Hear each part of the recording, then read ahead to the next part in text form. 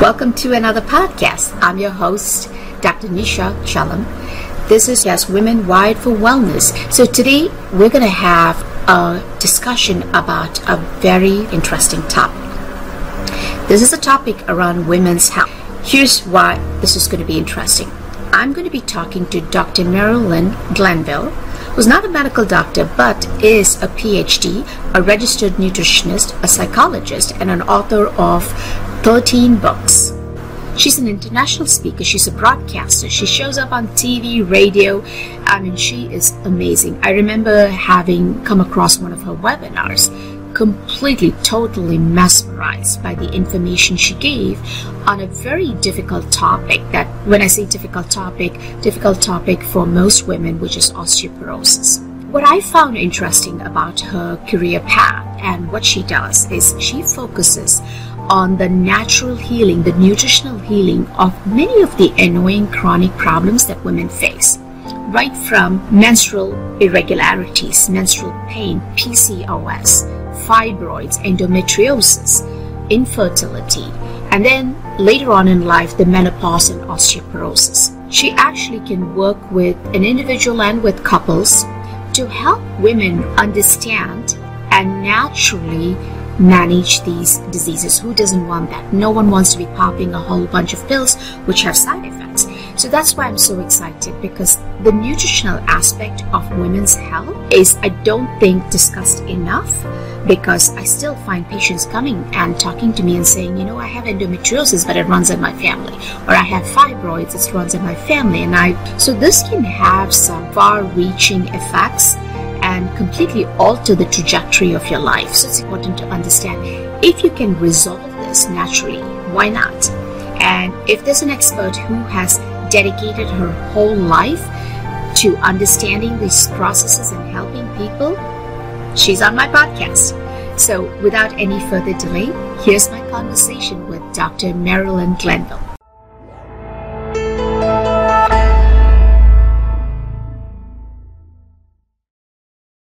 Welcome, Dr. Glanville. I am really excited to talk to you. I see you got your PhD Cambridge. Yes, yeah. And it's like one of the oldest universities, right? And it is, yeah. Which is the oldest one? I thought this was the second oldest. Yeah, I think probably Oxford is Oxford? Yeah, Oxford. The two are hand in hand in terms of our top universities, yeah. Nice, yeah. So you graduated from Cambridge. You did a lot of things with, as they call you a registered nutritionist. Is that? Yeah. Is that the same as a registered dietitian here? No, it's different. Yes, it's a different pathway. So nutrition and dietitian would be different pathways. So okay. Yeah. So let's get into your own journey to what you do, because you do a lot of work, particularly with helping women heal naturally, and we'll get into what that means. And a lot of it is with food, which is what most people are seeking, but somehow it doesn't land. It's not something that, because if everybody listened to people like you and me, there would be no illness. Yes. Right? But yes. Obviously there's something we're not able to break through in that. So tell me your journey, and then we'll delve a little deeper into all the work that you do. Well, I did the PhD in Cambridge, and it was a mix of both psychology and physiology. It was on biological sciences, and I got very interested in premenstrual syndrome. That was my first sort of foray into women's health, and realized that actually women would be given antidepressants. That was the drug of choice to deal with something that was coming in a cycle, that maybe they only had 7 to 10 days a month, and yet were on antidepressants all the time. And that made me think about the biology that was going on, and then this understanding of we could change the underlying physiology by changing their pattern of eating. And that really was a light bulb moment, particularly also for me, because I'd suffered also with migraines for many years, and never connected that what I was eating could actually be causing those headaches. So it was that personal side of it, as well as the woman side. And then from that premenstrual syndrome introduction, it's gone into the whole area of women's health now. And that's what I've been working on for the last 30 years with a clinic in Harley Street and also outside of London as well. But it's been a joy to be able to help women through whatever stage they are in their life. So let me ask you this. If somebody is listening to us for the first time and not understanding what premenstrual syndrome is, which I fathom no one does because everybody complains about, oh, she must be PMSing. So that's usually the statement. So what is a premenstrual syndrome? What would you define it as? Well, it used to be called premenstrual tension because it was more about that tension and anxiety. And then it was understood that there could be 150 different symptoms that women could experience in this 7 to 10 days before the period. And so it could be water retention. So there may be breast tenderness, there may be bloating. Yes, there may be mood changes as well, but also food cravings. So they expanded it out into premenstrual syndrome that included a cluster of different symptoms.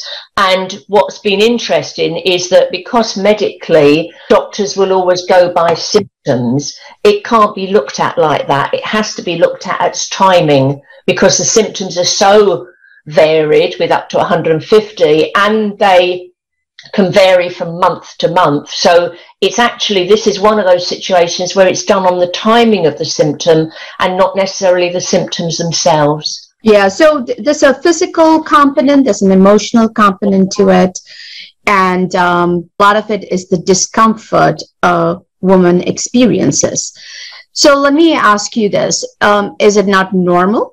Is that an abnormal condition? I think where it's not normal is where the women explaining to me that they feel like Jekyll and Hyde. They do feel a completely different personality shift. It affects their relationships, not only with their partner, but all their children. So it can be very extreme. There is even an extreme version, which is a premenstrual dysphoric disorder, which is actually in the psychiatric manual. So it can be classed as a psychiatric disease when it gets so extreme.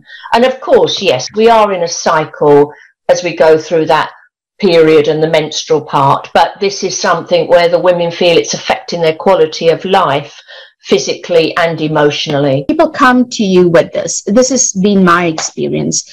When they come to me with this particular complaint, they talk to me about how it runs in their family. Everybody in their family experiences this, right? So how do you actually help them understand what runs in the family probably are the habits?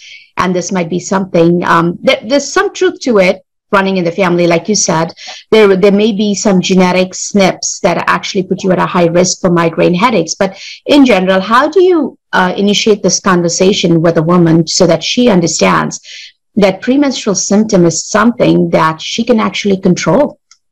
Yes, and you're right, because it could run in the family in times that there may be a genetic component, but also it's patterns of eating, it's things that have been passed down, how the family eat together, habits that they may have taken on board. So it is about giving the woman the understanding that this is something she can take control of, that she's not powerless, that something can be done about this. And actually, she could change her quality of life by making certain changes. And I think that's when the trust comes in, that she is able to make that step and say, okay, yes, I think this could happen. And I'm willing to take those steps and take that advice on board. And that's a really big step, I think, for some women to take, that they can make these changes and it can change their life if they're able to do it. Yeah. So a lot of times when they do come to you in terms of whether it would be premenstrual symptoms, what would you say is the success rate in them following through with all of these changes? I have to say with PMS, it's the most successful one I treat. I have to say, out of everything, because it's so amenable to dietary change and it's very quick as well. So it's one of those that it's a delight to be able to say to the woman, yes, this will work very effectively. This is what you need to do. And for her to take that on board, and then for her to come back and say, actually, this has transformed my life and thank you. And that's really powerful because it is very quick to change. So that's been a delight over the years to be able to make that difference in those women's lives. What I see is patients either move towards pleasure or move away from pain. So I think PMS is one of those things. The pain is so significant. They're willing to make those changes. Because the greater distress that I see as a physician is I can see them.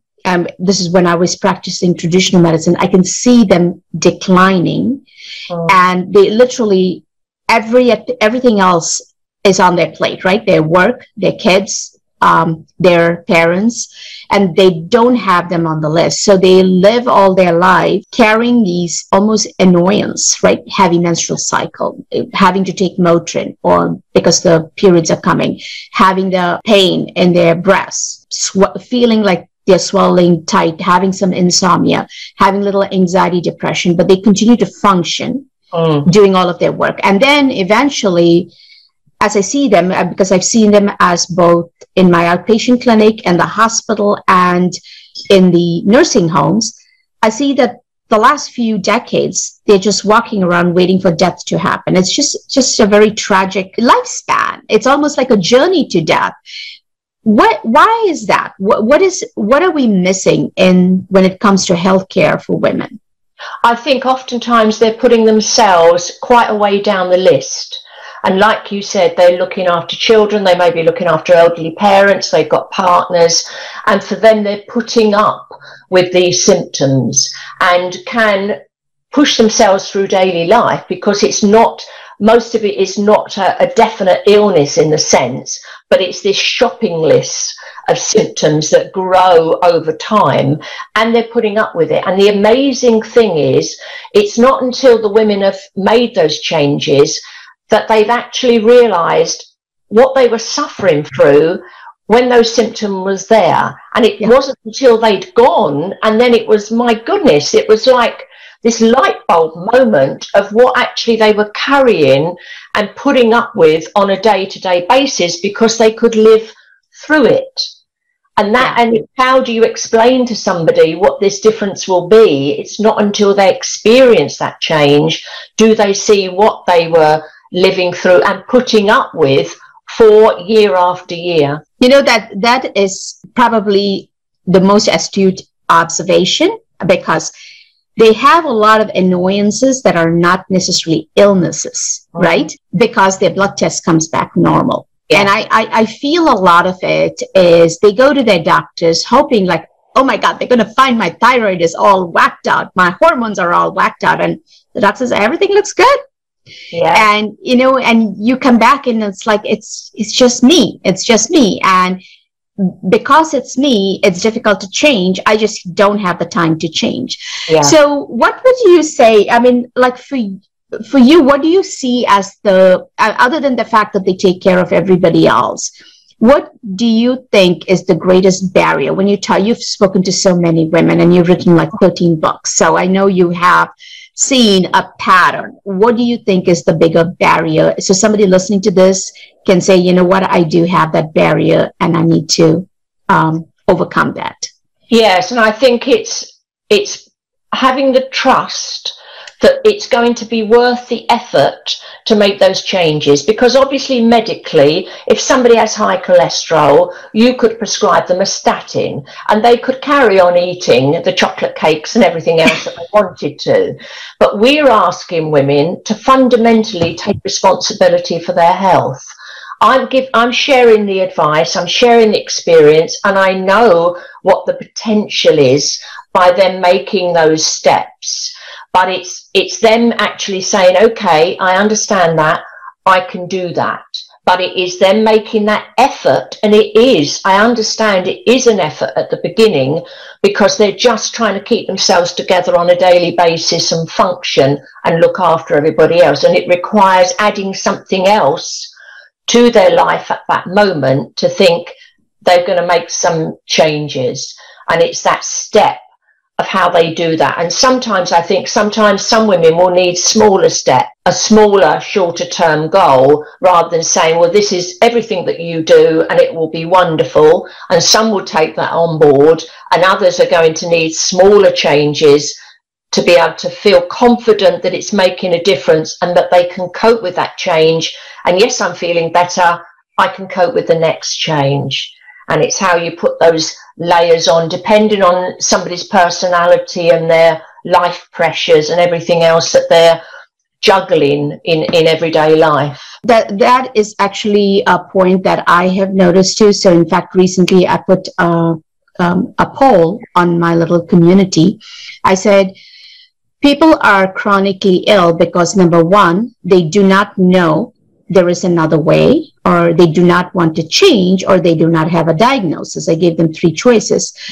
And really, the most votes were for they do not want to change. So that was surprising to me. Some of them did. I mean, the next neck to neck with they do not know that there is another option. Yes. But if they're in my group, they do know that there's another option. But a good number of them did say they do not want to change. So, and this reminds me also of a phone call I received from a lady who had gone on a cruise ship. And she's been struggling with Hashimoto's. She had been struggling for quite some time. And then coming off the cruise ship, she slipped, fell, and fractured her legs. So obviously, I'm going to assume if you just fell off the steps, you probably have some osteoporosis. And she called me saying, I'm really so tired of being so tired. And I explained to her, yes, I understand, like what you said, there are other things that you can do to get better. It's a little bit of a process. We peel it like layer by layer. She thought about it and she said, you know what? I want to hang around with my friends. I want to drink and I want to eat. I really don't think I can do much to change. So in many ways, I blame myself for it, because the way I explained to her all these amazing things she's going to get to do to feel amazing at the end of it. This was very early in my practice as a functional medical physician. I thought I was giving her all the things that I would be excited to work with her. And I think she got overwhelmed. They seem to be choosing belonging to a community rather than change and feel alienated. Do you see that as a big barrier? Yes, I do. And it's only when I think that they feel that they can't continue with the symptoms that they're feeling. Like you said, that pain, that if that pain of what they're experiencing, and if it restricts their life, then they may be willing to make that change, but they will be operating differently from a lot of their friends. And that's how do they cope with that. But I think it gets to the point where they've had enough.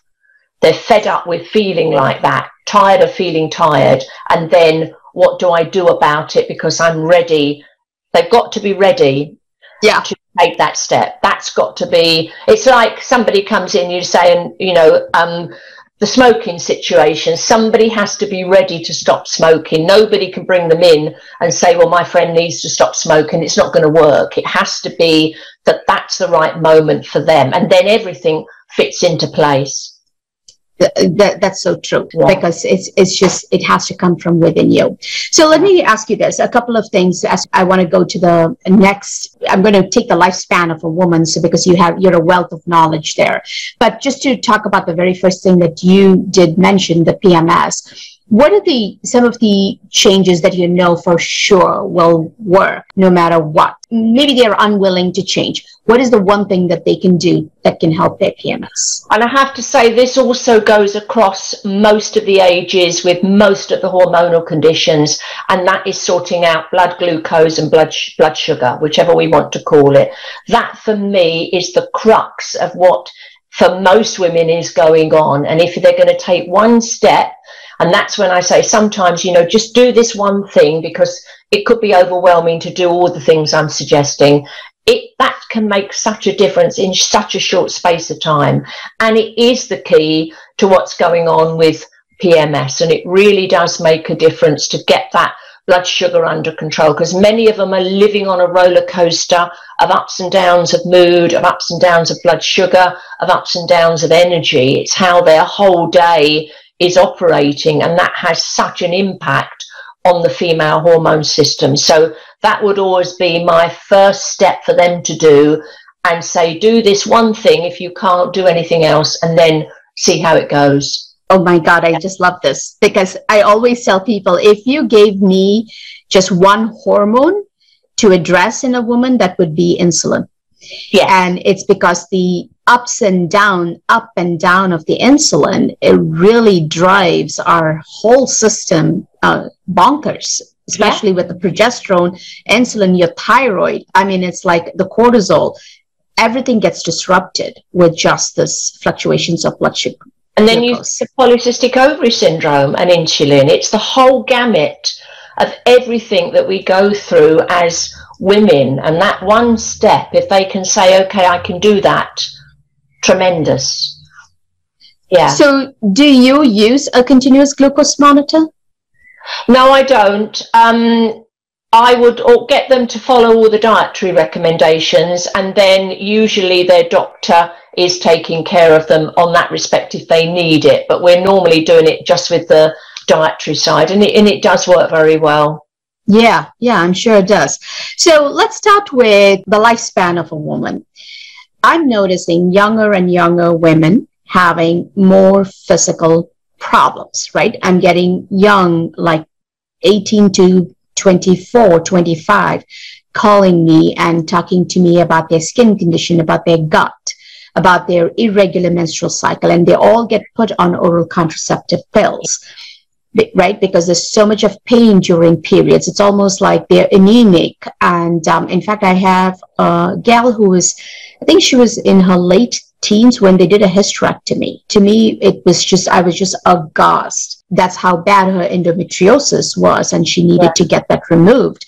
So I find this whole spectrum, whether it be painful menstruation, frequency or irregularity, fibroids, endometriosis, all of them are in the same spectrum. Like you said, it's the fluctuations of the blood sugars. But tell me a little more about in young women, why are we seeing such increasing rates of menstrual abnormalities? Almost it's granted everybody who gets attains menarche is going to have some kind of an irregularity, is going to get put on oral contraceptive pills.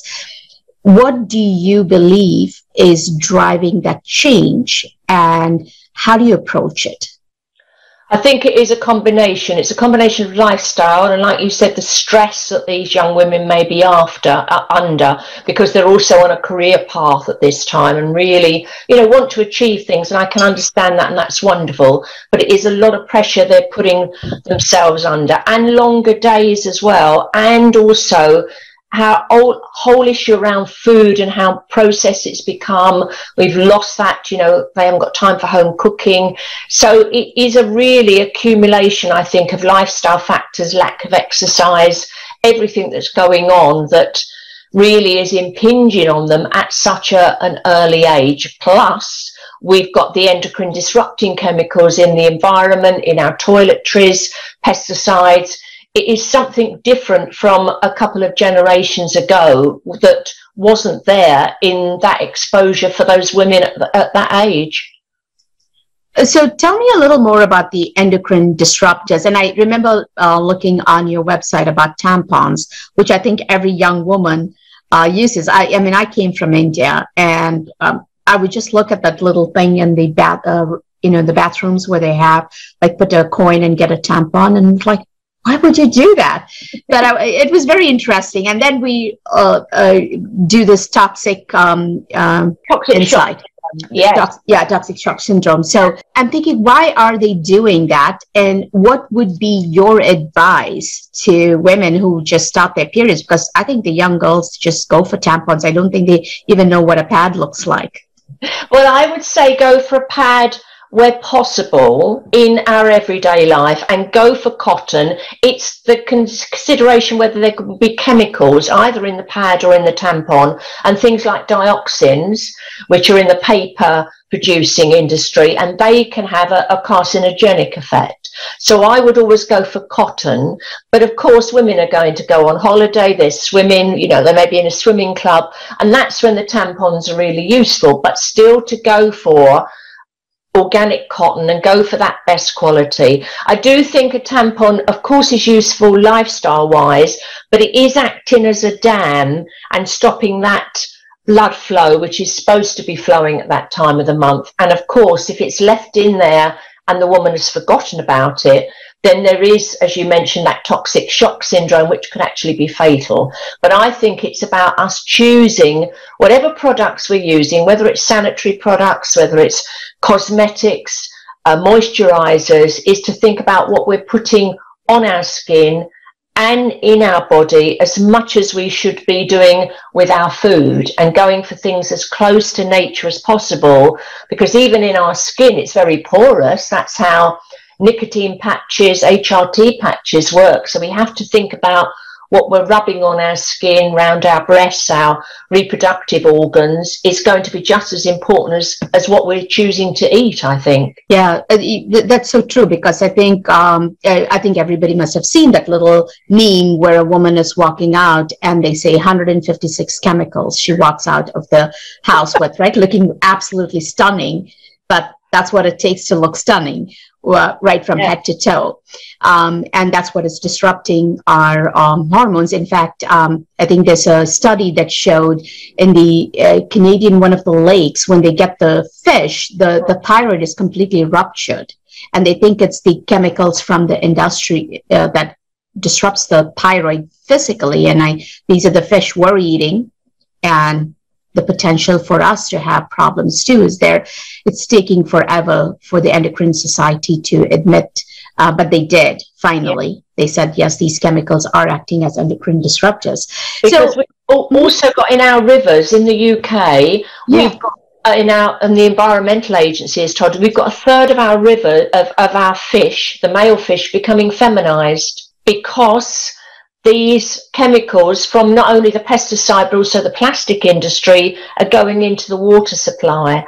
So that's the concern, is that yes, they're going to have an effect on us as women, and conditions which are driven by estrogen, like fibroids, endometriosis, certain breast cancers, but also having an effect on men and their fertility and sperm counts and everything over time. So it's going to affect men and women across the board, just in different ways. So can you actually handle, just changing the diet and exercise when you have all these chemicals on board? Is that something that you see feasible? I do see it as feasible, and I do understand that we are always going to be up against things that we can't control. And there's things in that environment. We can make better choices in what we're using on our body in terms of cosmetics, toiletries, plastic bottles with bisphenol A, that sort of thing. Yes, there will be things out of our control, and there is understanding we may have to accept that, but it's about what we do personally. And even though we are limited to complete control over it, it's still going to make a difference to our health, and that's the really important thing. So really, I can't use an excuse if I can't lose weight that it's all the chemicals I'm exposed to. Yes. It's just not a excuse that you will take. Or I've got big bones. Yeah, of course. But everybody in my family is big. So, but as much as we make fun of it, I think patients realize that too a lot, that they are saying all these things, but they don't believe in it themselves. They tell me that later. I remember I used to think this way, and you changed all that for me. So I'm so glad that we can actually, I find that people are getting more and more well informed and educated, and realize that they can make a difference. And so many of these things, you're not helpless. Yes, you may not change everything. Like one of my other colleagues said, it's like walking through the world like a big barrel, a dumpster that is accumulating all of the stuff, and it's for us to sort that out. The body just has to sort that out, and we have to help the body to sort it out efficiently so that it can continue to function. So I know there's a lot of things coming down the pipeline. I'm very excited about peptides, which I'm going to be talking to my group of patients, because I think that will be a game changer for many folks. But let's talk about, so young women, they have to learn to handle their stress. They have to learn to move away from processed foods, be aware of all the chemicals that they put on themselves and put inside them, like the tampons. But let's say they are making all those changes. How much does alcohol play a role in all of this? Yes, a big role. And I think that's a change from generations ago, where young girls wouldn't have been drinking the amount they're drinking. And I have seen some women in the clinic, but actually it's the whole weekend they're drinking, and they're taking the whole of Monday to recover. And it's a huge amount of alcohol. So I think the binge drinking as well that's changed over time. So it's something that is, and it's going to affect women, for the rest of their life as well. But it's that impact on the liver, and it's trying to explain to them that they can't handle it as well as men. Their metabolism, alcohol is going to be different, and it impacts their hormones. And it's just to try to moderate it. And some of them, it's very much the social side. It's after work, they're all going to bars.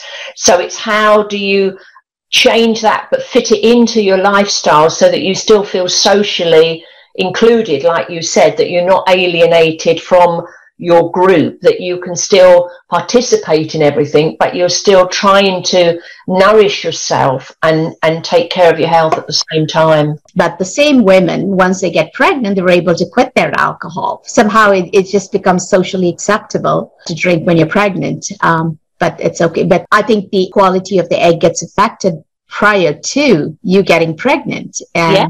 It's very important. And women, if they're waiting later, which they are generally now in our generation, to get pregnant, maybe they've not met the right person, they're on that career ladder, which is lovely, but their biological clock is still the same as it was a generation ago. And of course, we're aiming to try and help them stay fertile for as long as possible. But the alcohol is going to knock that down. So would smoking. So that's the problem. It doesn't give them as many years possible in order to get pregnant, but they're waiting longer. So you've got a combination of factors that can make it harder to get pregnant for that woman when she wants to. I know we probably are going to be talking about it like a broken record, but I want to talk about the next phase. So here's a young woman she's figured out, like, her PMS, she can handle it. The periods she's trying to figure out. Then comes the fertility issue, right? And many of them I find struggle. And that's the first time they get offered hormones as a solution to their menstrual problems. And then again, they're offered a different set of hormones as a solution to their infertility. What do you see as the most common reason that they are infertile? Because I've seen actually women come to me who are very thin, who are very active, do yoga, eat healthy. They call it, I eat clean. Yes. And yet have infertility issues or difficulty getting pregnant. What have you seen as the bigger challenge that seems to be plaguing them? And it's interesting because they now talk about disordered eating, that those women don't actually have an eating disorder, but they've taken that clean eating to the extreme. And it is that weight loss and that physical activity where it is too extreme, and they've lost a huge percentage of body weight. They haven't got a cycle. Even if they were not even a gymnast or an athlete, some women are going to that extreme. And of course, then they haven't got a cycle at all. They're put on the contraceptive pill. And like you said, they're going from that contraceptive pill to hormones to try and induce ovulation. And it's how do we help them to say that actually we need to do something now to protect your fertility for the future. Otherwise, it's going to be difficult, or you'll end up down the IVF route, which many women are going that route nowadays. So one extreme is where you're not taking care of your health, and the other extreme is where taking too much care of your health. Yeah. So it's like, oh my God, you got to find a happy medium, which is actually very difficult. Given all the information. So how do you advise women to sort through all of this information? Because I find most people are looking for a simple solution. And when I mean a simple solution, so they they start exercising, right? Everybody gives us a tip. I'm so disgusted. I saw my pictures in the group, and I don't want to look like that anymore. They have this plan. They go into the gym. They start exercising. They've changed their diet. They've removed all carbs, which can be a whole separate podcast on its own. But they're eating all this meat and vegetables and drinking water, doing everything. And then they step on the scale and nothing really happens, right? And this is where they get disappointed, and they kind of, all of their old habits come back. It's just, I just can't lose weight. So what is the advice that you give to women who do this start, stop cycle and keep looking for information but are never successful? Yes, and obviously there's been a lot of research, especially on things like the yo-yo dieting, which actually then affects their thyroid, their whole metabolism. It actually is putting them back in time by going from one fad diet onto another. And for me, it's about thinking to try and explain to them that what we are after is a way of eating that becomes a way of life, that it's not something that you're going to do now as a diet and then you're going to stop and it's going to be something different, that we're aiming to have a way of eating that we eat like this for the rest of our life, except there will be changes if you're going on holiday or a birthday party or something like that, and your body will cope with it. But ultimately, it's thinking of this as not a diet, but this way of eating that transforms our health, and we can continue like this into the future. And I always have this 80-20 rule, that 80% of the time I'd like them to eat healthy. There will be the 20% blips, and their body will absolutely cope with it. And that's the social side and everything else. But it is thinking about this in a different way, rather than a fad diet and then another fad diet or a different exercise regime. It's how do we get this moderation in there, this homeostasis, for the body to actually rectify itself and change that underlying physiology, which is what I'm really after, to give them a long-term solution. Yeah, and I think that's a very important point. People will say things like take smoking as an example, because it's an easy one, it's well studied, everybody understands it. When somebody's smoking a cigarette, they don't get lung cancer. But when they smoke cigarettes over 35 years, the potential for lung cancer is very high, and they're not surprised at that time. It's not like, but somehow when we make these changes to our lifestyle, we're suddenly eating a couple of salads, you're going to exercise, you're not seeing the needle move on your weighing machine, you kind of give up. It's like, I always tell this to patients, where you've taken 10, 15, or 20 years to earn this condition. You most likely need to take a year or two to unearn it and have a completely different path. Not that you're not going to lose any weight for 2 years, but keep doing this again and again and again. Once you developed a good habit, make it like, I'm not going to do it the old way ever again. And I don't think people get to that point before they give up. That's what I notice, right? And it's like the habits. That's the tricky bit. If we had a cause and effect that was very quick, and they could see that difference from what they've eaten, like if they took a cigarette and a month later, they've got lung cancer. But it is this time frame.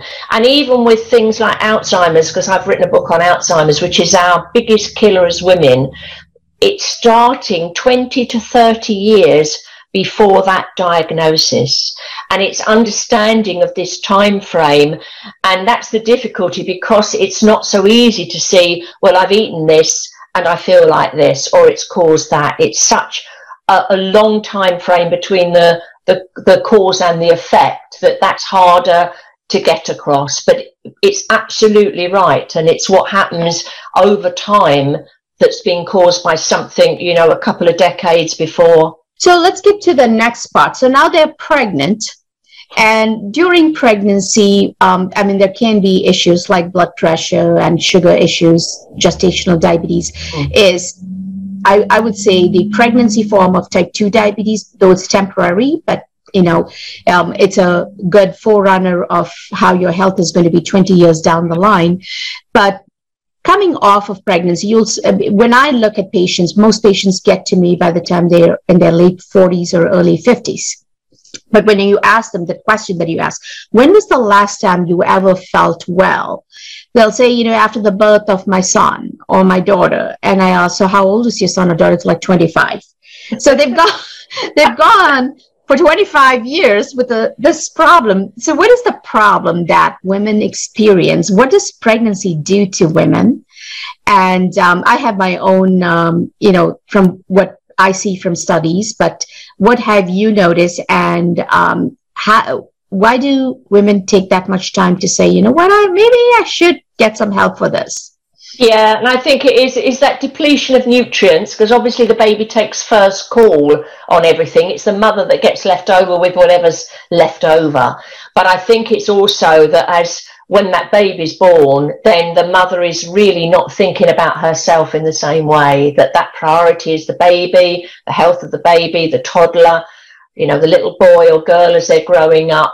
And that, again, is her down that list of priorities, and everything else she's putting up with those symptoms because her focus is on the child, which is wonderful, but it puts herself on the back burner, and she's putting up with everything for so many years until the point that she comes to us, 25 years down the line, and is actually fed up with feeling like that, which is a shame that we are seeing her so late on, but it's where her focus is over that time in terms of the family and looking after everybody else. Yeah. So I come from a culture where, especially for the first pregnancy, and especially if the woman was pregnant with a boy, they would really take care. I mean, she's like the princess, right? Wow. This massage, no work. You give in your own. You go to bed on time, you're given great nutrition. So when I came here, what I noticed is as women, it's pregnancy. It's like, you want to get pregnant, but soon after pregnancy, you want to get back to work because our biological clock is at the same time as a career clock. And so there's so much of clash. Yeah. And I think it really disrupts us. That's number one. The other thing, what I've noticed is with each pregnancy, I think going into pregnancy, you're just one of those partying, happy-go-lucky person, now married, get pregnant. I think you get into the pregnancy without much nutrients to begin with. And then the pregnancy just depletes you, and there's a lot of inflammation, particularly of the thyroid. And I find it's like a subclinical hypothyroidism that they live with till they hit the next big insult, which is perimenopause. And now they're ready to, oh my God, I feel absolutely miserable. I need some help. That's what I find. And I agree with you. And when they have 3 and 4 kids, they're toast by the time they And I suppose from the culture you've come from, it was an extended family. Yeah. So you had that, the woman would have had that help. We're in a nuclear situation where the woman is basically on her own. Maybe the partner's at work, but she's either staying at home or she's gone back to work and shouldering everything, the shopping, the working, the children, without any backup from other generations, which culturally, many traditional cultures would have that support that we don't have in our Western society. Yeah, absolutely. So the price of privacy, right? And personal space. Yes. So after pregnancy, of course, then we get into the perimenopausal, which is another huge disruption. This is where I think the majority of the stresses, it's almost like the breaking point. Yeah. Kids have gone, your career is coming to an end. And now it's like you can feel the aches in your bone. Your doctor just told you have osteoporosis. Your periods are erratic. You get more headaches. You feel like you're depressed. You're not sleeping anymore. You have anxiety. What does a woman do at this point? What can she do to actually not get there? But if she's there, how can she get out of that rut sooner than later? We're going to go through a transition, which men don't. We're going through this another transition that's going to take us to the point where we've now got 30 to 50 years to live past the menopause. And it's for women to understand that if we can help them go through this transition smoothly and comfortably, that they've got this another third of their lives to live that well. And it just depends how motivated they are to make those changes. And I think that's really important, if they can understand that this is a transition and that they're going to move through it and out the other side. But how they come out the other side depends on what they do ahead of time. But it's a real shame for them not to get the benefit of these years past the menopause and to feel that with a lot of quality of life as well as quality. Because we talk about lifespan, but for me it's health span. That's what's really so important. The quality's got to be there as well as that quantity of years as well. We're coming to the era of medicine where aging is not inevitable. I used to say disease is not inevitable, but now aging is not inevitable. There are so many things, of course, diet, exercise, putting in all that effort. If everybody did it, 100% of the folks did it, you and I would be out of jobs, right? People don't do it. They're looking for little short, easy routes because we're all not made the same. So what would you say is the one thing that most successful women do to regain their health?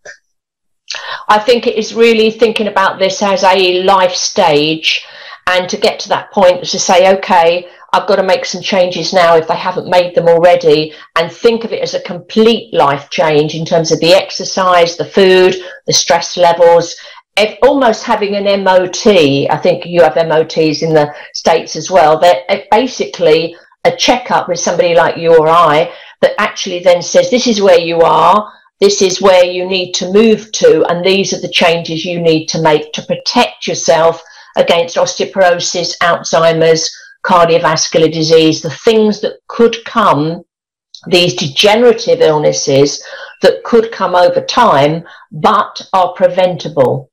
And it's whether they're happy to take that step because it's something that's very strong for them and they want to make those changes to feel well in themselves. Yeah. And I think the other big hurdle that most women have is this access to information, right? When I first started practice, I was the only source of information for them, right? There wasn't like, I'm going to call my doctor and whatever she says, I'm going to do. Now they come to me with this laundry list of things like, these are the things I saw on the internet. Do you think I have this? Do you think I have that? Mm-hmm. And so they get confused, as much as they're very well informed. How do you sort that out for them? Because I can start working with someone and they're doing a little more research and they want to know, I should be taking this supplement, should I be doing this, and I can see that they're punching holes into their journey without actually perfecting what things that I've already asked them to change. So in this, you can't blame them. We're all like that rabbit that's getting attracted to the next bling. How do you help people see through that and keep them on track? What do you tell them that helps them through that? Yes, and you're right, because we've got so much information and they can look things up. It has changed over time, and it's really trying to say that actually that I know that if you follow this path, that I know I've seen women in the same situation of yourself, and these are the changes that you can experience. I would like you to follow this over the next few months and just, trust that knowledge. And then we can add on things after if you like to or if you need to. But to think about following something with a focus for a set period of time, and then see how you're feeling, the changes that you've experienced, and then we can fine-tune things as we go along if need be. But I think it's all about how do we help them to focus for a certain period of time and follow that one track that you and I know how different it can make them feel and their health and everything, because we've seen it in other women. And it's just, I think, them understanding that and almost trusting our information, our experience, to follow that over a period of time before we start adding in, or it ended up with a lot of confusion. It would cost them a lot of money. It's costing them confusion. It just doesn't help them by all the snippets they may be reading, and could this be helpful, could that be helpful. It's just trying to keep them on track for a set period of time, really. Yep. Yeah, I actually tell them just for 90 days, this is the request I have. Don't look at anything, just listen to me, and then I'll walk you through that. After that, we'll go over everything else on your wish list. So let's say somebody is they're sick and tired of being sick and tired. I hear that so often. It's not even funny. It's like, why do you get to that point? But someone is really interested in making the transformation, but is scared. Change is scary for everybody. I almost feel like changing your lifestyle is asking somebody to change their religion. They have to believe in it. They have to believe that it is going to really be good for them, and this is a change that they actually need. Somewhere, they have to start somewhere. Is there a specific book that you recommend? I know you're an author of 13 books, and I'm fine with you giving one of your books. Also tell me if there's any other book that you felt was absolutely outstanding in helping a patient understand what they need to do. Well, I would say the one that I've written that encompasses every woman's problem would be one called Natural Health Bible for Women. And I wrote that to cover every life stage, every problem we can encounter, but it also includes massage and aromatherapy, as well as all the nutritional and the medical tests that they should be doing as well. All my other books are more focused on a stage, like fertility, polycystic ovary syndrome, menopause, dementia, but it's the Natural Health Bible for Women, which is really covering every health stage. And when you think of all the other things we can suffer from, like cystitis, ovarian cysts, we've got a lot of things that we suffer from as women, and that was the aim, to write something that would be almost a reference book for every woman to be able to dip in and out as she needed it. So that was the purpose of writing, and it's also illustrated. So it was done beautifully by the publishers, I have to say. It's an exquisite way they put it all together with all the photographs. That's nice. Yeah, I'll put that in the show notes and a link to that book. Is there any other book that you recommend that women read? I think a lot of their journey begins with their mindset. Yes. And since you have psychology as your background, I'm sure you're the first person. I mean, I can't think of anything off the top of my head at the moment, but there would have been some over the years, and even some of the older ones. Yeah. I think the one that really hit me, but it's a long time gone now, and I don't even know if it's still in print, but it was Yudkin's book, Sweet, White and Deadly, and that was his sugar book that really, for me, set me off thinking about this food group that we were all eating, and in vast quantities. And it was he got a lot of antagonism about that book from his own peer group and everything, but to come out with something like that, which now is widely recognized, was, I think it must have been in the 60s or 70s, but yes, something very brave to do something like that at that time. Sweet, White and Deadly. That sounds really cool. Yeah.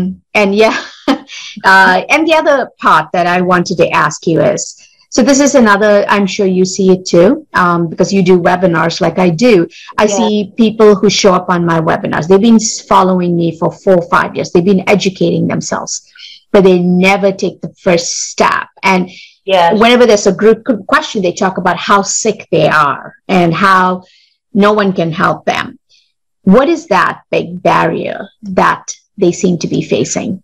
Yeah, so the question is then, are they willing to make a change? And also they've got to let go of something as well. So like we talked about habits and things like that, and, the beliefs that people have, in some way they're moving towards something else, but they've got to let go of something that they may have believed over time, and that's got to be released as well in order for them to move forward. But also part of it psychologically is whether they want to stay in that situation in terms of the victim side of it. It's whether that illness is who they are, and the symptoms and the sympathy and the support. I don't mean it unkindly, but I have seen that the sympathy in the family and maybe in some way it suits them to stay where they are rather than to move out of it. They're being looked after. They don't have to go shopping because somebody's bringing it for them. They're cooking for them. So it just depends on what's going on in that family dynamics as well, as to whether they can take that step. Can they let go? Can they move forward?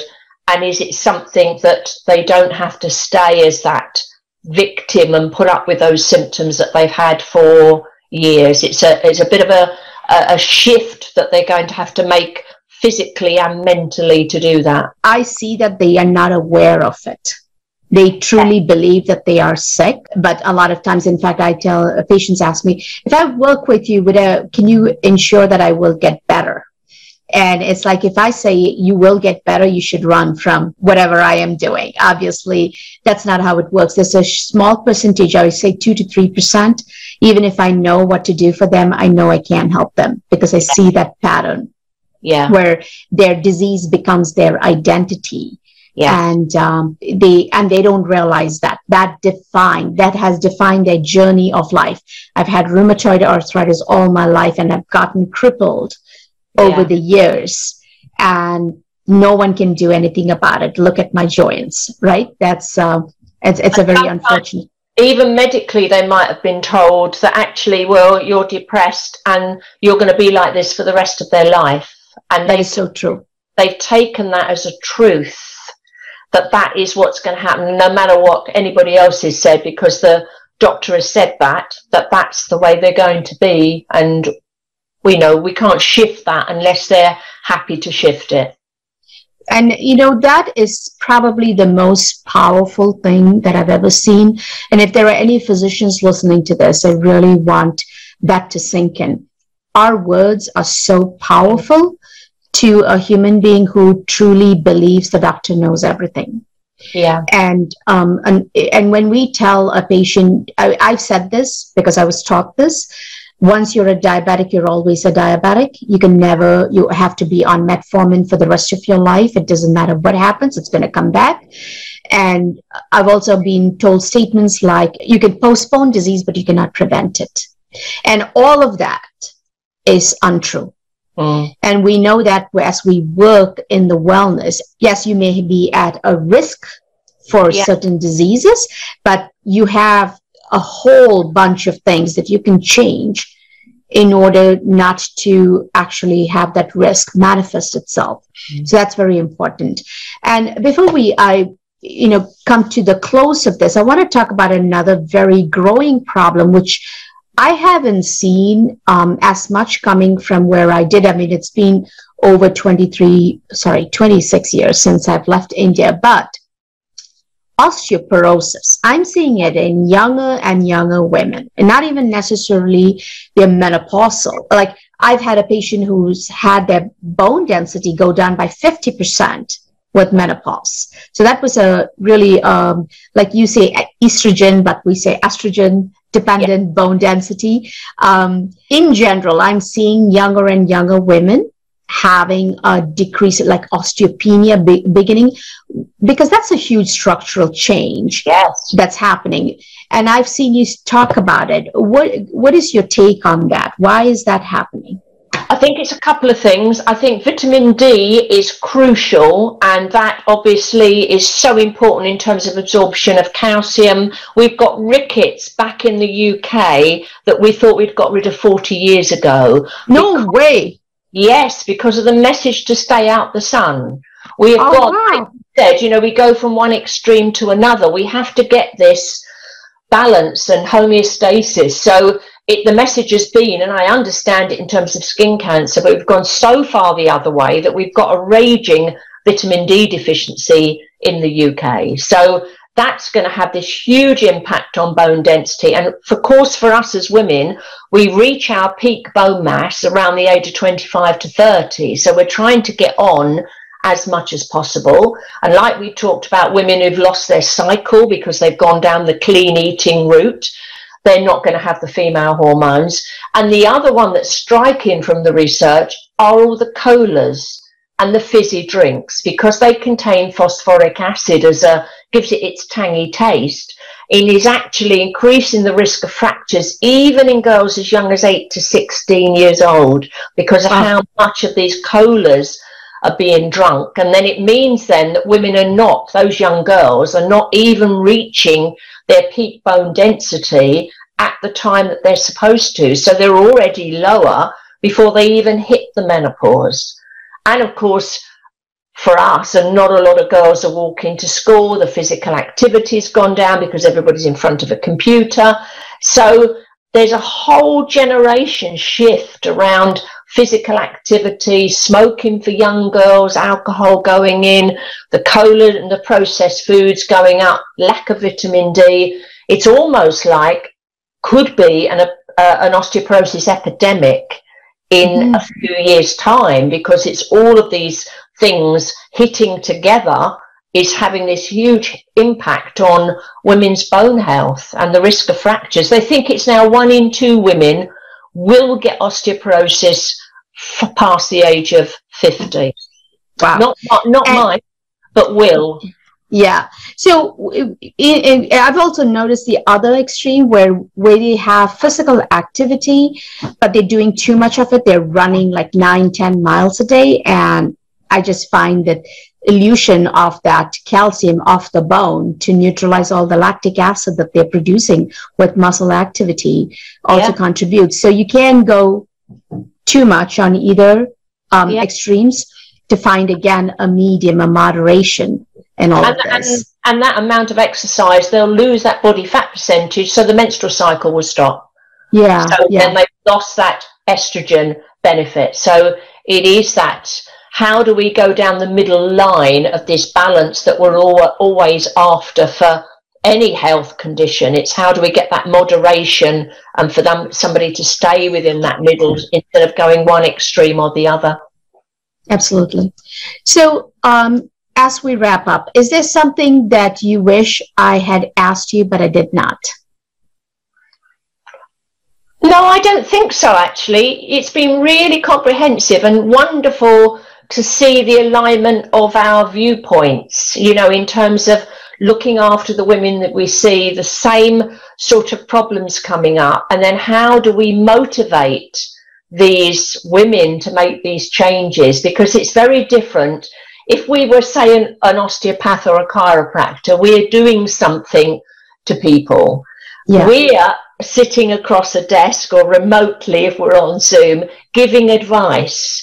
And it's how does that click for somebody, and the words we use that they then go away and say, I can do this. And I can see that you've seen the same experiences that I have over the time I've been in this field as well.